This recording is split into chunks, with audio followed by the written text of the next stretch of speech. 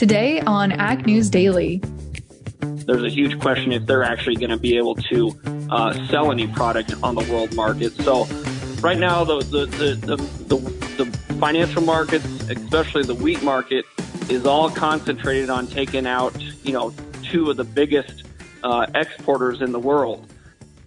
Good afternoon, ladies and gentlemen, and happy Market Monday here on the Ag News Daily podcast. Delaney Howell joined by Ashton Carr today. And Ashton, before we get into the news today, because it's probably going to be a lot of the same that we were talking about last week with Ukraine and Russia, I wanted to share some positive news today, and that is some nice warm weather that's sweeping across central Iowa today. It's about 45 degrees and sunny, and it finally feels like spring is right around the corner. So I'm thankful for that today. Well, I'm certainly glad that it is a warmer day for you, Delaney. I think we're right about the same here in Lubbock. It's about the mid 60s, and that's pretty much what we've been rolling on for the past couple of days or so. But we're expected to be ramped up this weekend. I think our high on Friday, we're finally reaching the 80s. But it's supposed to up and down, until, the real spring/summer weather hits. So it's going to be a real back and forth here, which really doesn't come as a surprise because it's Texas weather after all. That's true. But 80 degrees, I am definitely jealous. Well, you're not going to be jealous when I start sounding like a frog on the podcast because my allergies get so bad because of this type of weather. So I don't know who's the lucky one here. Well, that's fair. That's fair. But I tell you what, I'm going to kick things off here today with some non-Ukraine related news because today is the final day for spring crop insurance prices to add into the average there. And it looks like we are going to potentially set, or we should set from all estimates out there, new records for spring crop insurance prices for both corn and soybeans. It's looking like the spring soybean crop insurance price is going to be at a new record of $14.32. The previous record was set back in 2011 at $13.49. So almost $1 difference between the 2 years. And on the corn side of things, we are going to see the second highest on record, not the first highest. The first highest was set back in 2011 at $6.01. This year, it's looking like it's going to be set at $5.89. So still a fairly solid number. But, if we wouldn't have seen these Russian-Ukraine things really flare up last week, we could have potentially broken that record. But because of some of the weakness and sell-off and volatility we saw end of last week, that's certainly going to play into spring crop insurance price. But overall, a fairly substantial increase still 2022 compared to 2021, a jump of about $1.30 in corn and a jump of about $2.50 in soybeans this year, Ashton.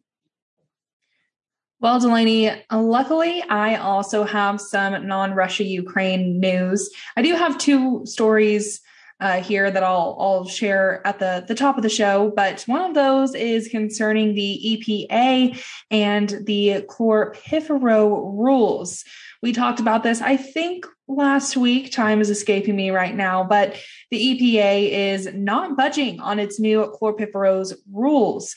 The agency denied all objections, hearing requests, and requests to stay at the final rule earlier today. The new rule was issued back in August of last year and revokes all tolerances for the pesticide on food. EPA issued the rule saying it could not determine that there is a reasonable certainty of no harm from exposure to the chemical. So chlorpyrifos use will still be allowed for non-food uses, including tobacco, ornamental plants, and forest trees. There are also some allowed uses for commercial livestock buildings and cattle ear tags under specific conditions. So the EPA is not budging. They're staying firm in this rule, Delaney. It certainly sounds that way, Ashton. And another thing that stayed firm has been fertilizer prices. On Friday, we saw fertilizer prices rise pretty substantially. New Orleans urea alone surged about 29% to $705 per short ton on Friday, which is a record increase in the 45-year existence of the gauge altogether. So we're starting to really see that begin to play out here because Russia is such a large contributor to the fertilizer supply, globally. And another thing that we saw today was Bloomberg reported that Brazilian farmers are scrambling to start to book their fertilizer needs due to fears that this thing is going to go even higher and that Russian invasion will disrupt some of their potential deliveries. Major producing states like Mato Grosso have actually reportedly been unable to get quotes and delivery estimates, in fact, Ashton. You know, Delaney, I had a fertilizer story myself, and it had some commentary from Josh Linville, who we've had on the past 2 fertilizer-themed episodes that we had. And he said that, you know, before all of this stuff started happening with Russia and Ukraine, we were actually starting to see some ease in fertilizer prices. People were starting to feel a little bit better about supply and locking in those inputs, but now it's not looking so hot once again. And he actually tweeted earlier today and said that if we could stop having once in a lifetime events happening every week, that would be stupendous. And honestly, I agree with him. It's been such a crazy past, 2-3 years almost, but back over here to Linville's commentary, he says that farmers need to be in constant contact with their fertilizer suppliers and lock in supplies where possible. So really just another thing that we have to be paying attention to, but I don't think anybody really ever took their eyes off of this story. No, I would agree with you there, Ashton. And so as we start to kind of dive into some of these Ukraine-Russian updates that we're starting to see now, I've got a couple of big ones, actually. I think I mentioned this on the podcast last week, but Russia is, of course, part of the SWIFT banking system, which is essentially the international entity that allows the exchange, safe, quote unquote, exchange of money between countries. And this is just some fresh news today, but it does appear that the US and EU have removed Russia from the SWIFT banking system, and that shuts them out from the grain export market for the time being.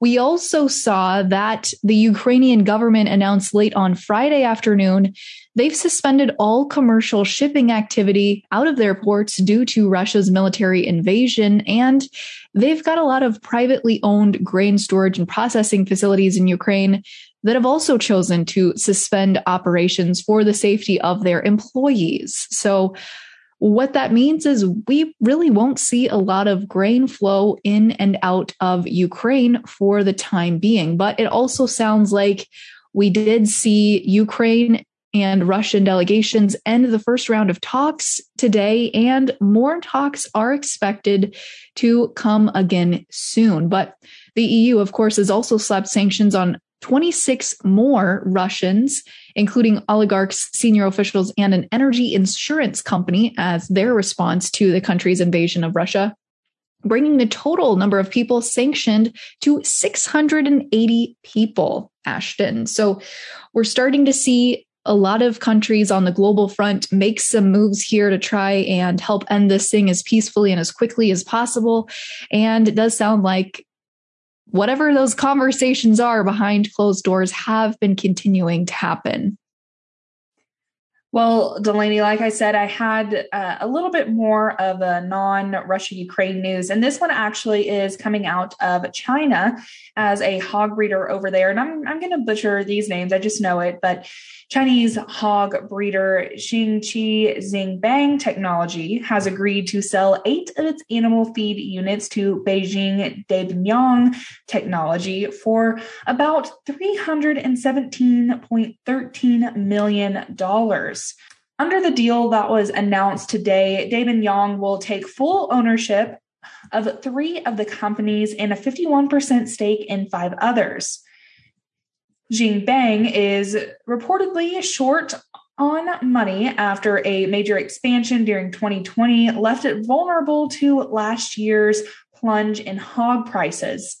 Now, back in January, Xingbang said that it expected to report annual losses of almost 20 billion yen for 2022, which is the worst performance among all of their listed peers. And last month, they announced an agreement with a local government-backed infrastructure group to fund some of its feed purchases. But it looks like they're selling off some things now really to save their behinds in a non-ladylike way to put it. That is a an interesting way to put it, Ashton, but we'll accept that. We'll accept those terms. But I tell you what, I really don't have a lot of other news for today. So what do you say we hop in and check out the markets? Let's do it. Fantastic. Well, again, volatility is the theme heading into this week, it appears, as commodity markets now traded to the upside after Thursday and Friday's sell-off. We touched the limit in quite a few markets. And of course, today wheat was trading with expanded limits. So they had the potential to move up $1.50 today. And while we did not see quite those big gains today, we certainly saw some of those testing those expanded limits. But let's kick things off here first in the corn. March corn today closed up 38 cents to end at 697.5. May up 35 cents to close at 690. And East new crop corn up 27.5 cents to close the day out at 607.25. Soybeans today also had large moves to the upside. Again, not touching a limit, but still putting on some pretty substantial gains today as the March soybean contract heads into delivery tomorrow, added 54 cents to close at 16.44. The November up 20.75 cents to close at 14.35 March really was the only one here to take it full advantage of those expanded limits, as they added 85 cents today to close at 9.28. The May settled 74.25 cents higher to close at 9.34. Hopping over into the livestock pits today, we saw weakness across the entire protein complex. April live cattle today shed 50 cents, settling at 141.42. The June down 60 cents to close at 137.70. And in feeder cattle today, the March contract shed $2.30 to close at $1.57. April down $2.75, closing the day out at $1.62. Lean hogs today were able to claw their way back to just a 17.5 loss to close at 103.50. The May down 17.5 as well to close at 107.65. And lastly, wrapping things up here with the Class 3 dairy milk futures.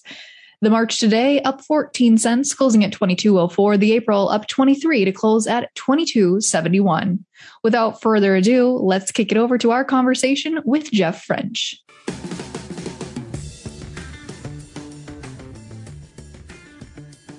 Well, folks, we are chatting today with Jeff French, president of Ag Hedgers. And Jeff, last Monday when we were chatting markets, we hadn't had an official invasion yet into Ukraine. So things are looking a little different this Monday, that's for sure. Yeah, and it started hot and heavy Sunday night. Wheat opened, limit up. I didn't spend too many minutes up there, but that was after closing Friday, limit down. So extreme volatility has hit the grain markets, and a couple things in the news. Number one, I mean, Russia and Ukraine are two massive grain growers, consumers, and obviously exporters as well.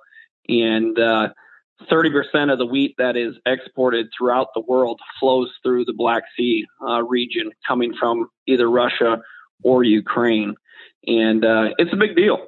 And we've seen the flow of money with the war drums beaten. I mean, this is something that we've been talking about for the last really solid 4 weeks. Mm-hmm. But when the invasion actually kicked off and the missiles started flying, then it got real, and it got real quick. And then, you know, today's limit move and also kind of the hysteria spilled over into the corn market was the Ukrainians did come out and confirm that their ports will close until the Russian invasion ends. Russia is said to be still exporting wheat if they can get it done.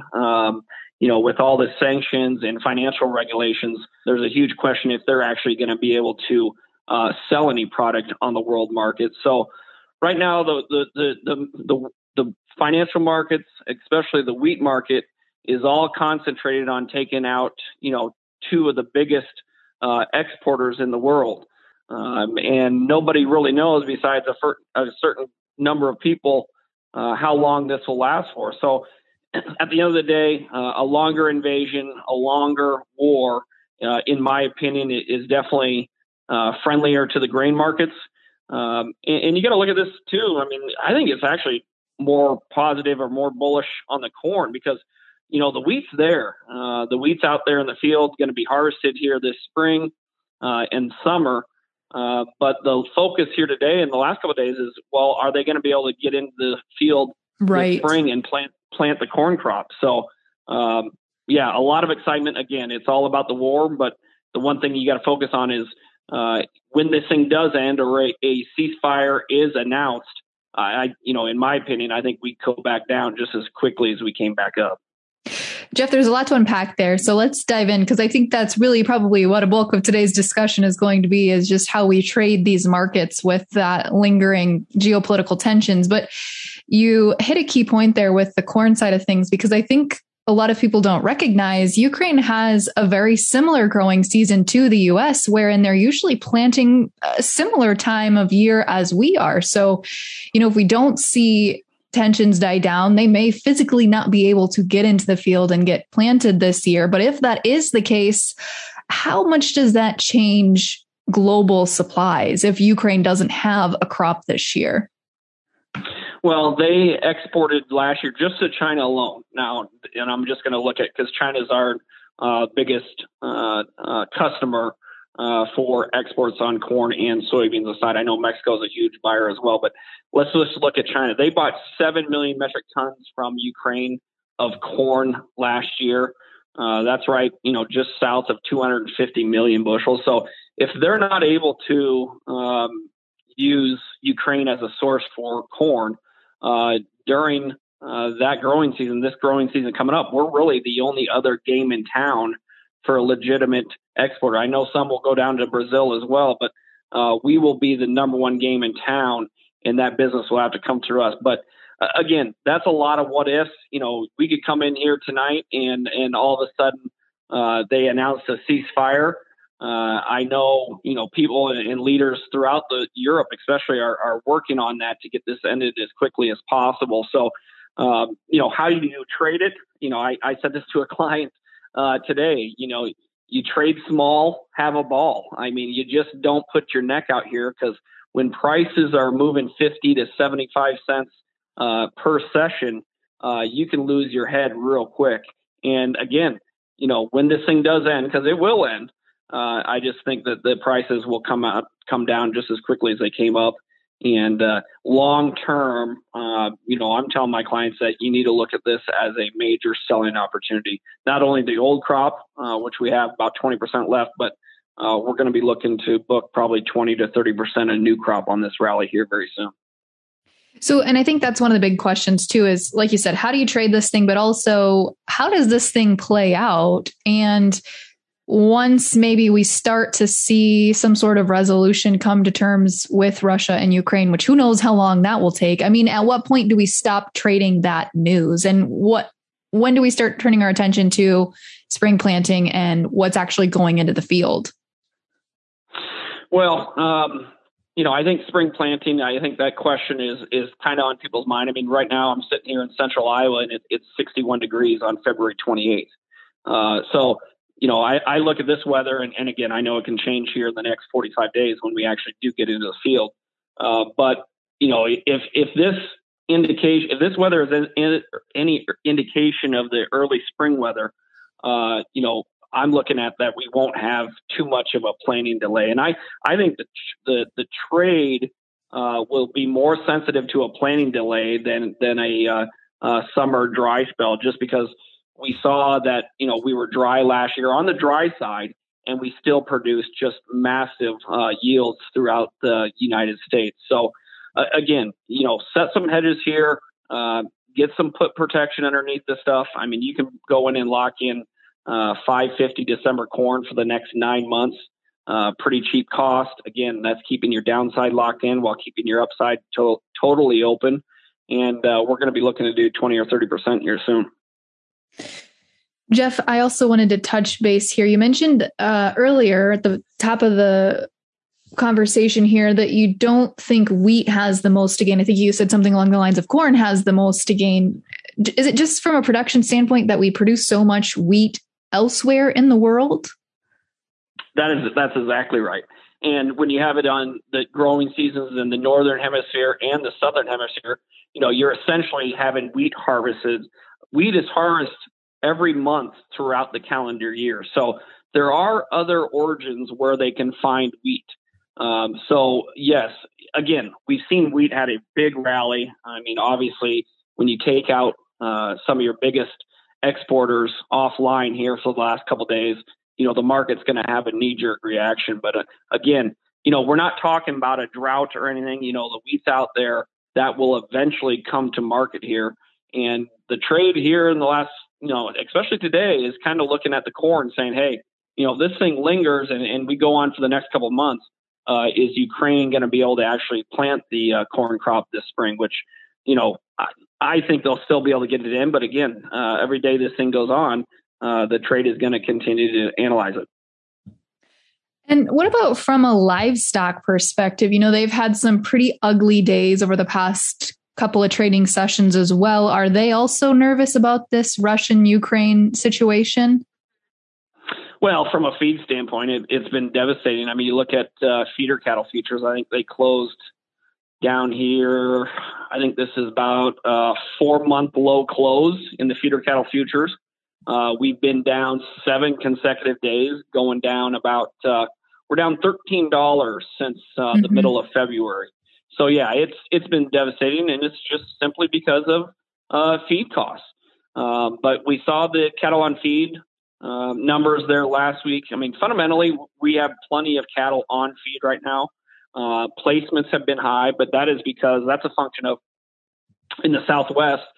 Typically they'd have those feeders still out on wheat pasture, especially here this spring. But that wheat, if you have a good stand, $9 wheat, you're not going to go and run feeder cattle on that wheat. You're going to be looking to grow that to harvest it here this summer and have hopefully a plentiful crop. So there are things at work here that fundamentally we got plenty of cattle right now. Long term, though, numbers are coming down. We're on, I think this is about the 5th or 6th year of lower numbers in general on the cattle side. But yeah, it's all about the cost of feed right now. And Jeff, as we get wrapped up here, if folks want to pick your brain a little bit more on chatting some markets, or I know you're going to be at Commodity Classic next week, how can folks find you?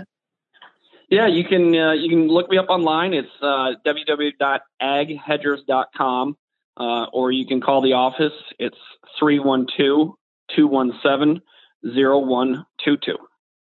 Fantastic. Well, Jeff, thanks again for joining to chat markets this week.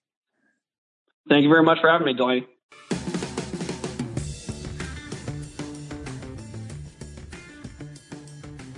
Thanks again there to Jeff for coming on for Market Monday. And folks, we're going to be continuing, of course, to watch what's going on in Russia and Ukraine, but we'll also be reporting on some other things this week. So do tune in at agnewsdaily.com.